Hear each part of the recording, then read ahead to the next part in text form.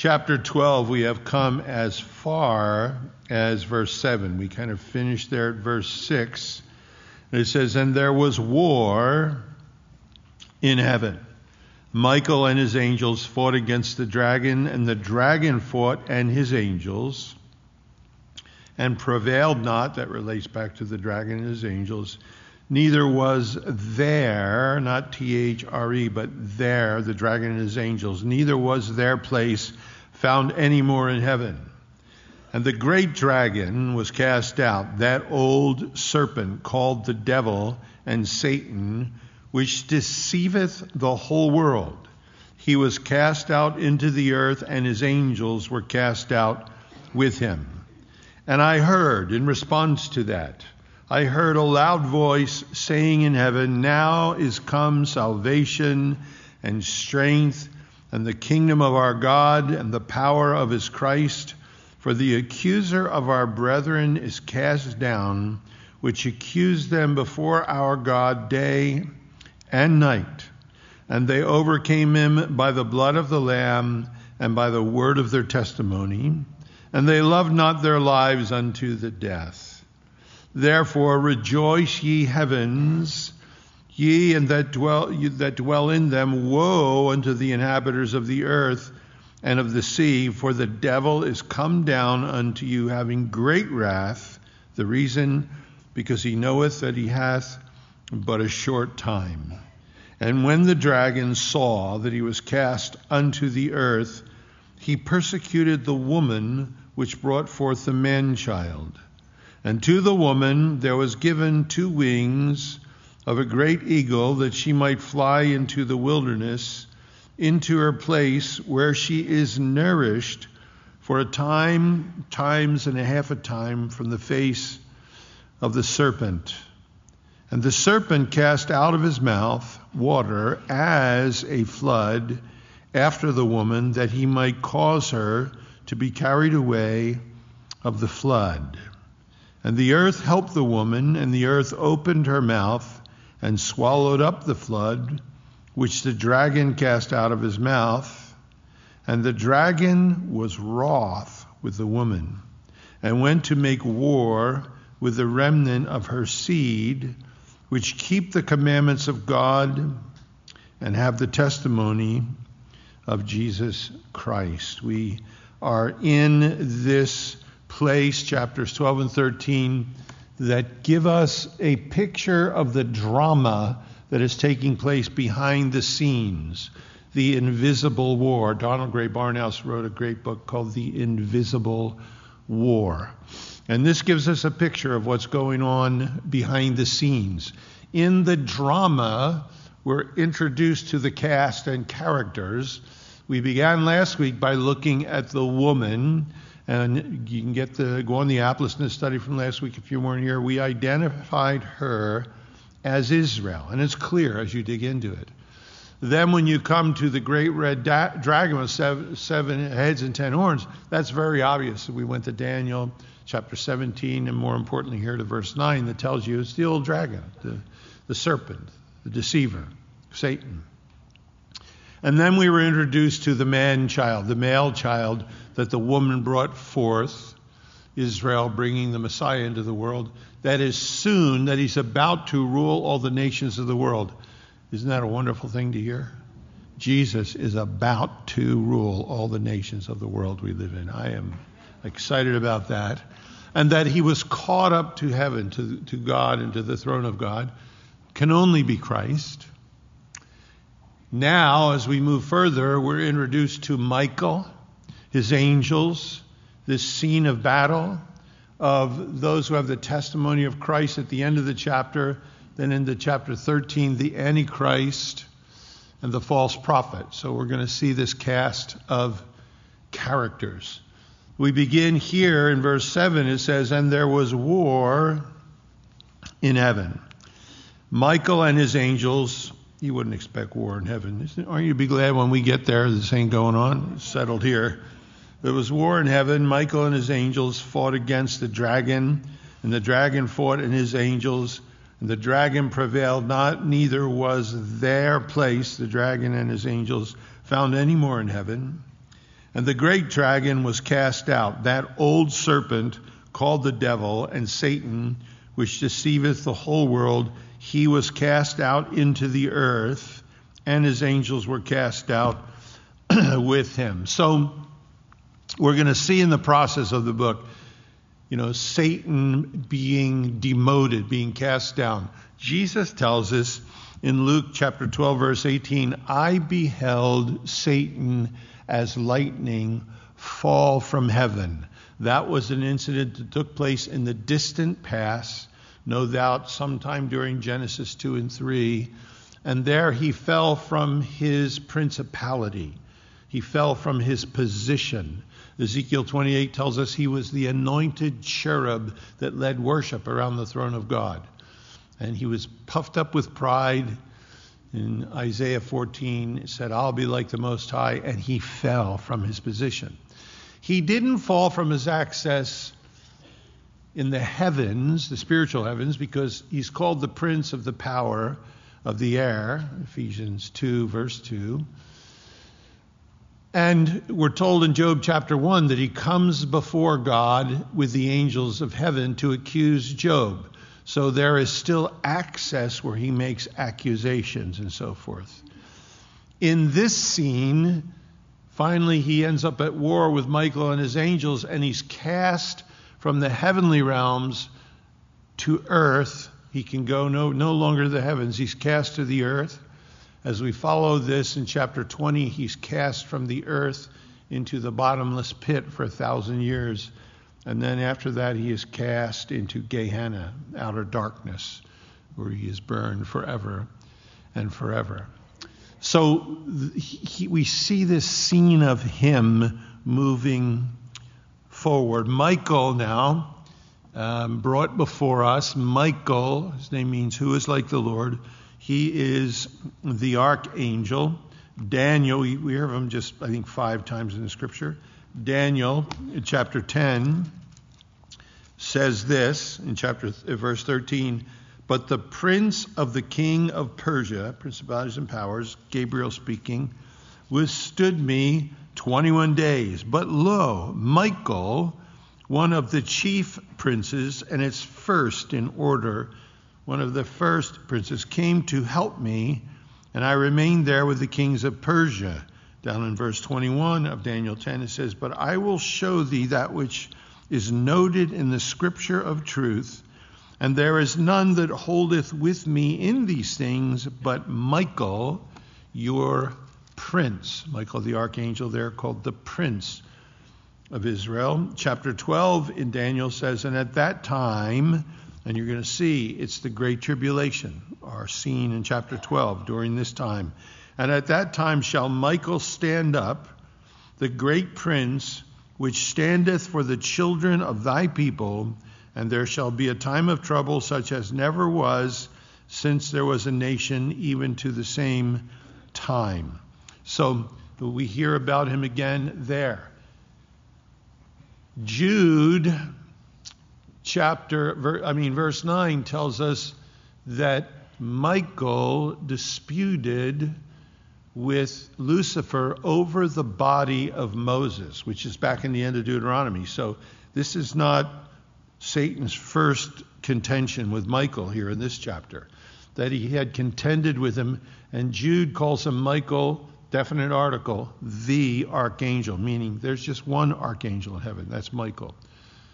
We have the same inference in 1 Thessalonians chapter 4, verse 16, where it says, the Lord himself will descend with a shout, the voice of the archangel, and the trump of God. So Michael is involved in that transition. As the church goes up, Daniel 12 tells us, then he stands up at that time for the nation of Israel. So we hear him in the process there. No doubt Michael, for a long time, it says in Jude, he didn't bring a rallying accusation against the devil, but said, the Lord rebuke thee. Michael, no doubt, has been chafing at the bits, wanting to go. I'm sure when Peter hacked off Malchus's ear, and the Lord had to stick it back on again, and then the Lord said, Peter, put away your sword. Don't you think I could call down 12 legions of angels if I wanted to? 72,000 angels. And just one of them killed 185,000 Assyrians in one night. Do that, 185,000 times 72,000, see what you come up with. But at any rate, he says, and I'm sure Michael was there. Jesus said, I could call down 12 legions. He must have fought, Lord, let us go. They're spitting on him. They're beating him. You can imagine Michael was chafing at the bits, wanting to go. And finally in this scene, our Father in heaven says to Michael, you're on. And he goes into this wholeheartedly. And Michael and his angels go to war with Satan and his fallen angels. And of course, there's no question, they overcome them. Satan and his angels didn't prevail. And then they're cast out of that heavenly realm where they accuse us now down to the earth. Take note of some things. There is always war between good and evil. Always. It takes place in the heavenlies right now today. We haven't come to this point where he's cast down yet. And it influences what's happening in the world. What this chapter is telling us is behind the present circumstances we live in, there are principalities and powers. And it tells us here there is a war.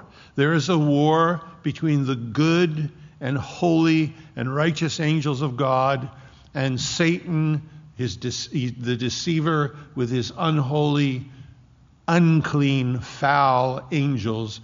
There's war between them. There's no making peace. Because if good ever makes peace with evil, evil has won. There's no peace. We need to understand that as these principalities and powers that are working behind the scenes as they influence us.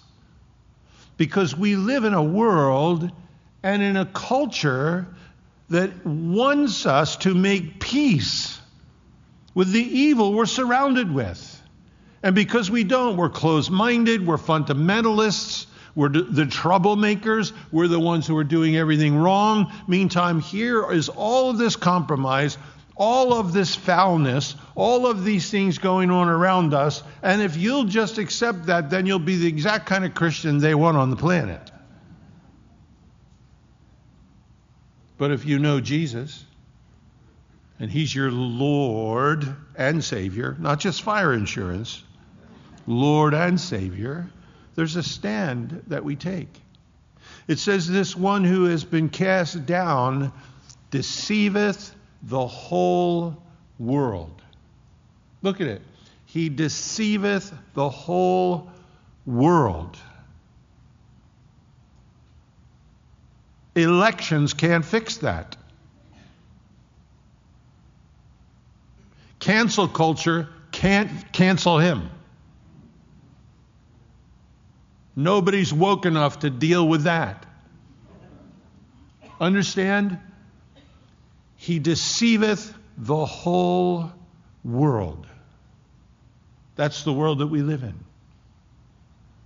And all around us, good and evil are trying to make a peace treaty, a compromise. There's none of that in heaven. There's none of that. That's the greater reality. There's none of that there. Because as soon as good would make a peace with evil, evil has won. And on this ball of dirt that we're living on right now, as soon as the church compromises and makes a peace treaty with the evil that surrounds us, the evil has won. Look, this world we're living in is hopeless. With all of the isms and all of their quote-unquote proper moralities, all of their freedoms, everything they're exercising around us, they're hopeless. It's disintegrating. And you and I are called to stand up and say, I may not know all of that, but I do know one thing. And of course, we get in trouble for the one thing we do know. Jesus Christ is Lord to the glory of God the Father, and he's coming to set up his kingdom. And anybody who takes their sins to Jesus is washed and cleansed and goes to heaven, even though they don't deserve it. I know that. I don't know much else. But if that was all I knew, I'd be happy, because that's enough, right? We do know that. And the world we live in doesn't know that. And this is the last generation. You and I we're called to be contagious with this. Because there's a war. There is a war. And the old serpent is deceiving the whole world. Now, he is cast down to the earth. Verse 10 says, in response to, you can imagine the atmosphere, it says, I heard a loud voice saying in heaven, now. Now, they've been waiting to say that since the fall of Lucifer in the book of Genesis. Now, finally, this is it. Now is come salvation and strength and the kingdom of our God and the power of his Messiah. Now it's all going to become evident. The world can scream and say whatever they want to say, but the evidence is finally put on the front page. This is what's going to happen. The power of his Christ.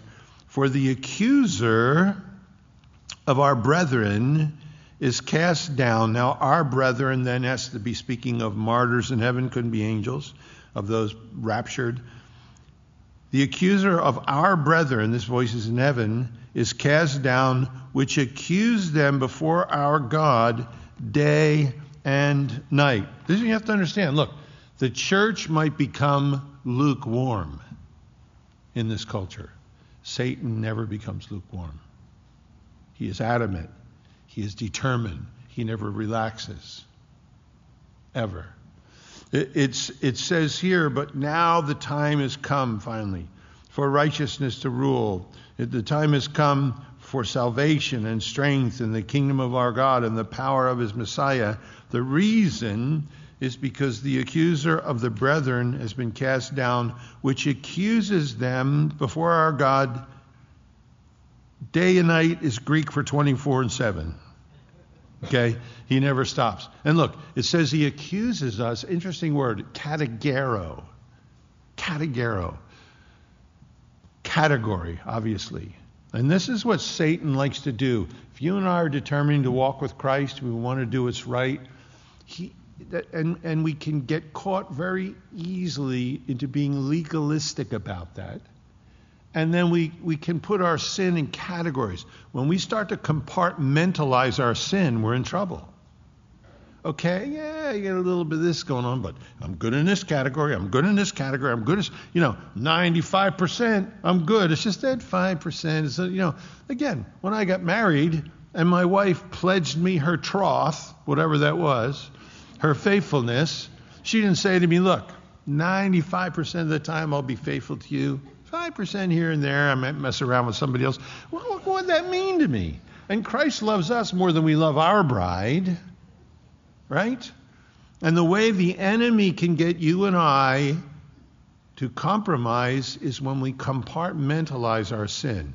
Because there's so much going on we think is good in our life, then we'll allow something that isn't. Because we think on the scales, the good outweighs the bad. That's an old form of legalism. The truth is this. Jesus has dealt with our sin, singular, the whole issue, all done, once and forever, paid in full. It is finished, he said on the cross. It's done.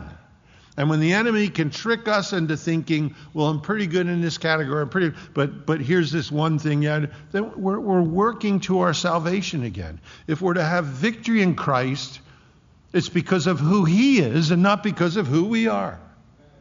It's because he's the one that's given victory, not because we've earned it or worked for it. And we can easily start to fall into that trap because this one who deceives the whole world comes to the church and gets us to tries to get us to a category. He accuses us.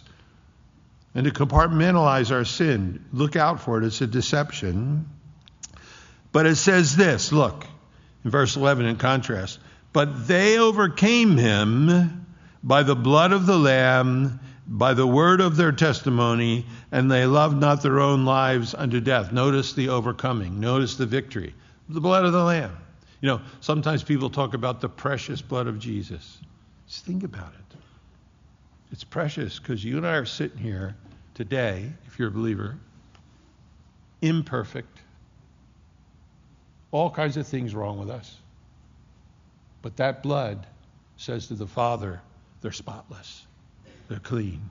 You see, when the accuser of the brethren comes, it tells us he's been a liar from the beginning. Only thing is, when he accuses us, he doesn't have to lie, does he? He can go right before the throne and tell the truth. Oh, God, this one's yours? This one says he's a Christian. Look what he does here. Look what he did Friday night. Look what he's doing here. And heaven must groan here. Pastor Joe again. Here he comes. Yeah, the devil's up here rehearsing him again before. Yeah, we know all that. We know. Yeah, he did that. Yeah, we know all that. Yeah, we know. We know. But the blood of Jesus Christ has pronounced him completely spotless. Understand what it's saying here. We've overcome by the blood of Christ, not by our own. And that blood is precious. It's given us a destiny. It's given us a security. It's made us spotless. It's secured our future. There isn't anything as precious as that blood. We've overcome by the blood of the Lamb. William Cooper wrote, and I have to read it twice, there is a fountain filled with blood drawn from Emmanuel's veins, and sinners plunged beneath the flood lose all their guilty stain. Amen? There is a fountain filled with blood drawn from Emmanuel's veins, and sinners plunged beneath the flood lose all their guilty stains. How interesting. You know, the Talmudist 2,000 years ago, putting the Talmud together from the Gemara and all the ancient Hebrew writings, used to say this, that Satan accuses us day and night except on the Feast of Atonement. Think of that. Satan accuses us day and night except on the feast where the blood is put on the mercy seat, the blood of the Lamb. Just interesting. Even the Talmudist could say Satan accuses us day and night except on the Day of Atonement, which we live in every day, by the way. You know, Martin Luther, who got a lot of things wrong in the end of his life, he turned against the Jews, and because of that, Adolf Hitler adopted what Luther said at the end of his life and what Darwin, who was a racist, said, combined them and came up with an excuse to slaughter the Jews. But Luther early on was used of God to resurrect justification by faith, grace alone. And as he turned against the Catholic Church put an edict out. They wanted to kill him. So he flees to Wartburg, Germany, and the prince who owns the castle there puts him up at Wartburg. I've been there to the castle. And he sits in a room to translate the New Testament.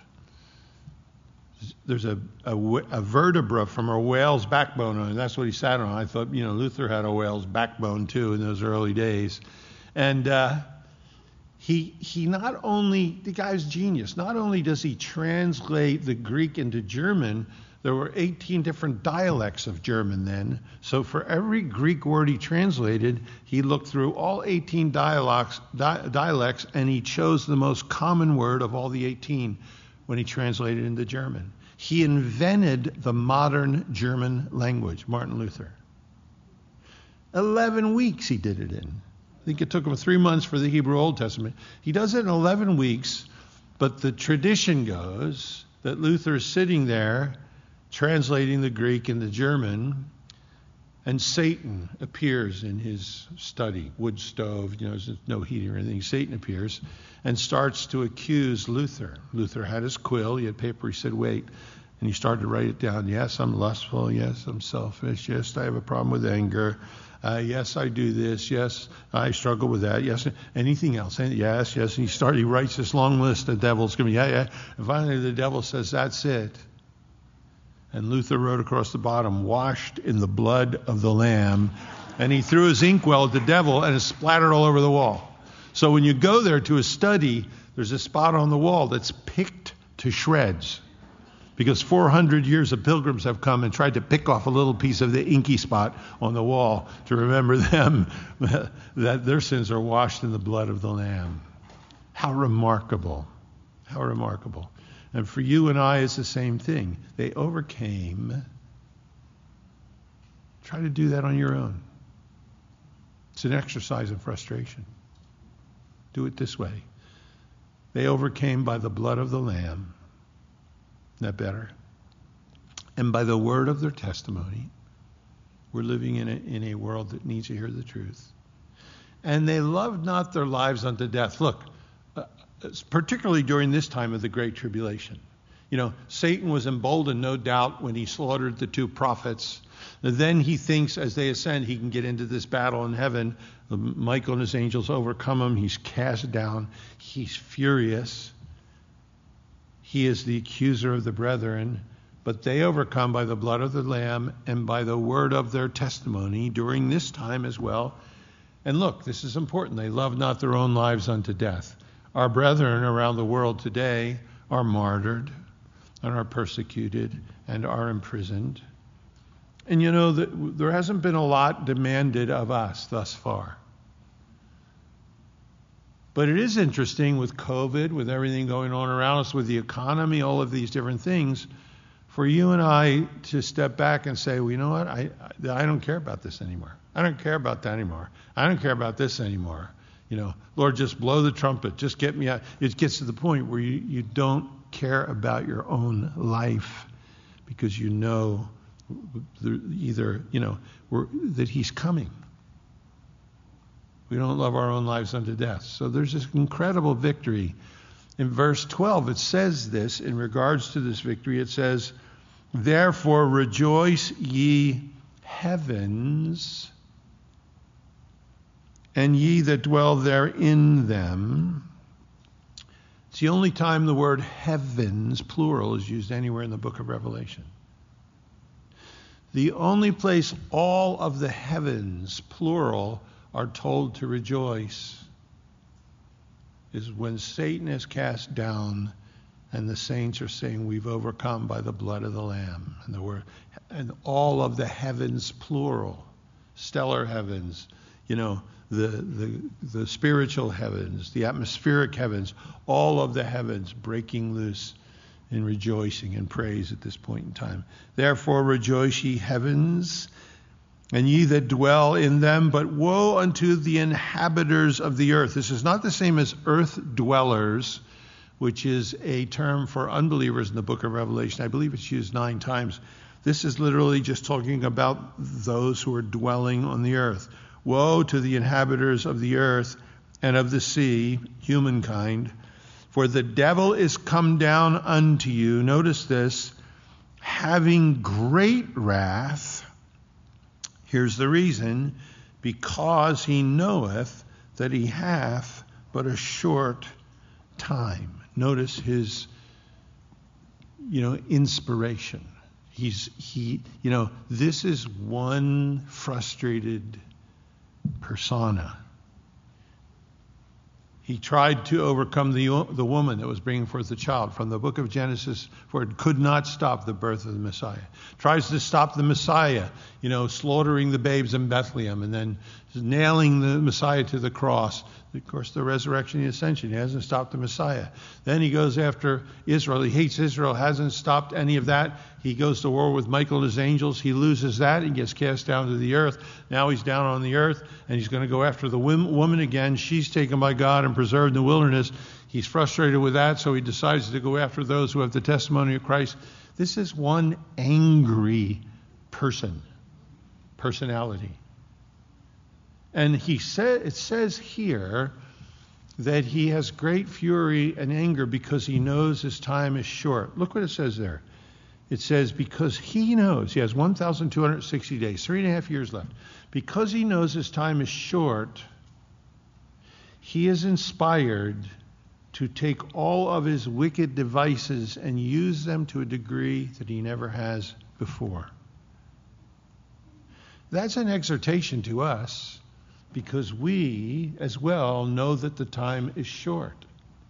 Is that inspiring you and I to do everything we can on the opposite end? We are all called to be warriors, obviously, as we look into this. And again, the church may be lukewarm, but the enemy is never going to be. Are we doing everything we can do knowing that our time is short? Look, My time is short either way. I'm 70. But I believe he's coming, he's coming. Our time is short. He's coming. Are we serious about that? Are we willing to relinquish some things, to prioritize in ways that we haven't in the past? Satan is a deceiver, and he's deceived the whole world, and he is laughing about all of the things going on around us. When people riot, if they kill each other, they kill each other on the battlefield. What a hatred there is between races and between people.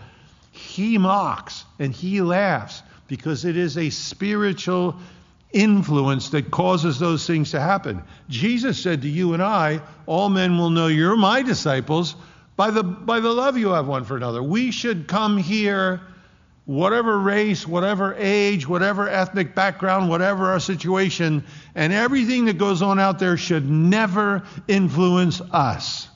We are to be a society different than any society in the world because they have no hope. And if we give ourselves to be what the Lord has asked us to be, knowing our time is short, and having some fervor and some fire in our own hearts, it's the last light this dark world is going to see. And we need to do that. Look, we can't compromise with it. There's a battle between good and evil. We can't say, okay, abortion is fine. No, every time there's an abortion, Satan rejoices because an image bearer has been put to death. But more than that, every time there's an abortion, he rejoices because he has made a mockery of the one father who has the right to give his child up to death. Every time sexuality is compromised in this world, he rejoices. Every time there's bigotry or prejudice or hatred, compromise, he rejoices. He deceives the whole world. Those are the spiritual influences that are behind the scene. When you turn on a television, you see it everywhere. You see it everywhere. He commits himself to his abilities, knowing that his time is short. Obviously, so should we. And when the dragon saw that he was cast unto the earth, he persecuted the woman. His hatred. He's going to go after the Jews. Zechariah tells us they're going to see a time of trouble greater than the Holocaust, greater than what they've seen. We should pray for Jerusalem, pray for Israel. He persecuted the woman which brought forth a man-child, and to the woman were given 2 wings of a great eagle, that she might fly into the wilderness, into her place where she is nourished for a time, times, and a half a time from the face of the serpent. So this goes back to verse 6, where it says, the woman fled into the wilderness, where she hath a place prepared of God, that they should feed her 1,260 days. Matthew's Gospels, again, tells us this. It says, when you therefore shall see the abomination of desolation, 3.5 years into the tribulation, spoken of by Daniel the prophet, stand in the holy place, whoso readeth, let him understand. Then let those who are in Judea flee to the mountains. So there will be Jews that are Jews indeed. Romans 11 says, amongst Israel there is true Israel. There will be many Jews, no doubt, that stay in Jerusalem, that worship the beast, that comply. But there will be a remnant of true believers and true worshipers of Jehovah who flee into the wilderness. Specifically, Matthew says they flee into the mountains. So we know they can't flee west. That's to the beach. That's the Mediterranean. They can't flee south. There's no mountains in the south. They're not going to flee north because the beast and his armies are coming from the north. The only place they can flee is east. And there are mountains there in Jordan. Possibly Petra. Possibly. It's a speculation. But it's as good as any. That fortress there carved into the mountains. Isaiah 63 tells us, who is this that cometh from Edom, the area of Petra, whose dyed garments from Basra? As the lightning shines, Jesus says, from the east to the west. That's the direction he'll come from. She flees. Wings of an eagle. Exodus chapter 19, Deuteronomy speak of this in regards to Israel's deliverance from Egypt and from Pharaoh, to draw a picture of its supernaturalness. Here too, these are not literal wings, but there's given to her that ability to move like that and to be delivered wonderfully as she flees from the Antichrist and fly into the wilderness. And then it says where she's nourished. That has to be supernatural. You can't buy or sell or get a job without the mark of the beast at this point. You can't get anything. There are people that are going to care for her, but I believe beyond the people, like Elijah at the brook Kerith was fed by the ravens, like the children of Israel received the manna that came from heaven, it seems to indicate she will be under supernatural care there because the enemy is not able to destroy her. She is put there, preserved there, taken care of there, and nourished there. Verse 15 says, and the serpent cast out of his mouth water as a flood after the woman, that he might cause her to be carried away of the flood. And the earth upheld the woman, helped the woman, and opened her mouth and swallowed up the flood which came out of the dragon's mouth. Now, is that literal or figurative? I don't know. You can't be dogmatic about it. It could be a figure. There's several places in the Old Testament that speak of armies as floods, clouds that cover the land. It could be that these armies are chasing the Jews. It also can be literal. Look, when you go to Israel, you'll notice the Jordan River, the mighty Jordan River, looks like the Pennypack Creek, but the Jordan River, it kind of snakes back and forth like this all the way down the Jordan Valley. But we're told at certain seasons the Jordan overflowed its banks, and it was probably a half-mile wide at those times. So is there some geological shaking in the Sea of Galilee? Is there something that allows a great body of water to come down the Jordan when the children of Israel are trying to cross across the Jordan River, and then somehow the earth opens up like it swallowed Nadab and Abiram, and several times in the Old Testament the earth opened up and did God's business. Is it a literal or a figurative scene? You're entitled to your own opinion, whether it's literal, your opinion, or figurative, your opinion. You're entitled to your own. The idea is there's supernatural care preserving them and taking to the place to preserve for 1,260 days. And the dragon was wroth. He flips out. He's enraged is the idea. He's wroth with the woman that went to make war with the remnant, which is plural, of her seed, which is singular, which keep the commandments of God and have the testimony of Jesus Christ. So it says here, there is a remnant, plural, a group of people that have been born of the seed, singular, that's the faith in Christ. They keep the commandments of God and they trust in Jesus Christ. That can only be the 144,000. When we get to chapter 14, we're going to see them all gathered at Mount Zion. There's not one of them is missing. And they are indestructible during this period, and they have the testimony of Jesus Christ. 144,000 Jewish Billy Grahams traveling, speaking, leading many to Christ. And Lucifer is so angry, and he's only going to have greater frustration when he does this, then he goes after them. But they're marked. They're sealed. He can't touch them. What an interesting picture. I think, look, as we draw, now read ahead. Next week it's the Antichrist, and you need to really make sure I'm not making stuff up about the Antichrist. Lessons here as we look into it, I think just to back up and say there's always war. There are spiritual influences in the world we live in.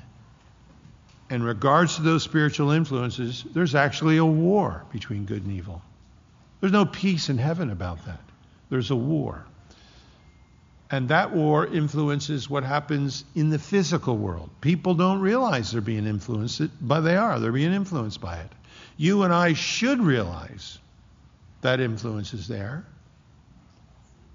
So we need to realize we as well are at war. Paul tells us that anybody who's at war doesn't entangle themselves with the affairs of this life, but they seek to please their commanding officer. Scripture talks about armor and the sword and warfare all through. We're in a struggle, in a battle. We are the emissaries of heaven. We have the truth to share with people who are in darkness, who are lost, but it is a struggle. This is a struggle in my life. And it seems there's been more warfare than ever. Sometimes you feel like throwing in the towel. But then where you go? What do you do? Like Peter said, there's nobody else to go to. Who else has the words of eternal life? But the warfare can intensify like that. We're called to it. Pray for me. I'm a punk. I don't like it sometimes. I'm a wimp. But it comes. Understand that. There are influences behind the scenes. Secondly, I would say if the enemy is determined to be a good steward over the short time he has to destroy life, you and I should be good stewards over the short time we have to preserve life. Amen? So we're going to take a stand for Christ. Amen? All right, stand then. Let's stand. Father, I know you've overheard, and we look to you, Lord, and just these things are huge, Lord. The drama, the pictures, the players that are involved, Lord, and just I'm sure we would faint cold out if our eyes were open and we saw this whole thing around us. Lord, give us wisdom. We're your sons and daughters. We're thankful that we're sealed by the Spirit of promise till the day of redemption. We're thankful you said the evil one comes, but he touches us not. Lord, we are thankful that you have brought us from darkness to light, from the kingdom of Satan to the kingdom of God. We're thankful you've entrusted us with a message that can change human lives for eternity, Lord. Cause us to be faithful in those things, Lord. By your grace, let us stand in the battle, Lord. Please, Lord Jesus. All of the glory will be yours, Lord. And we pray in your name. Amen.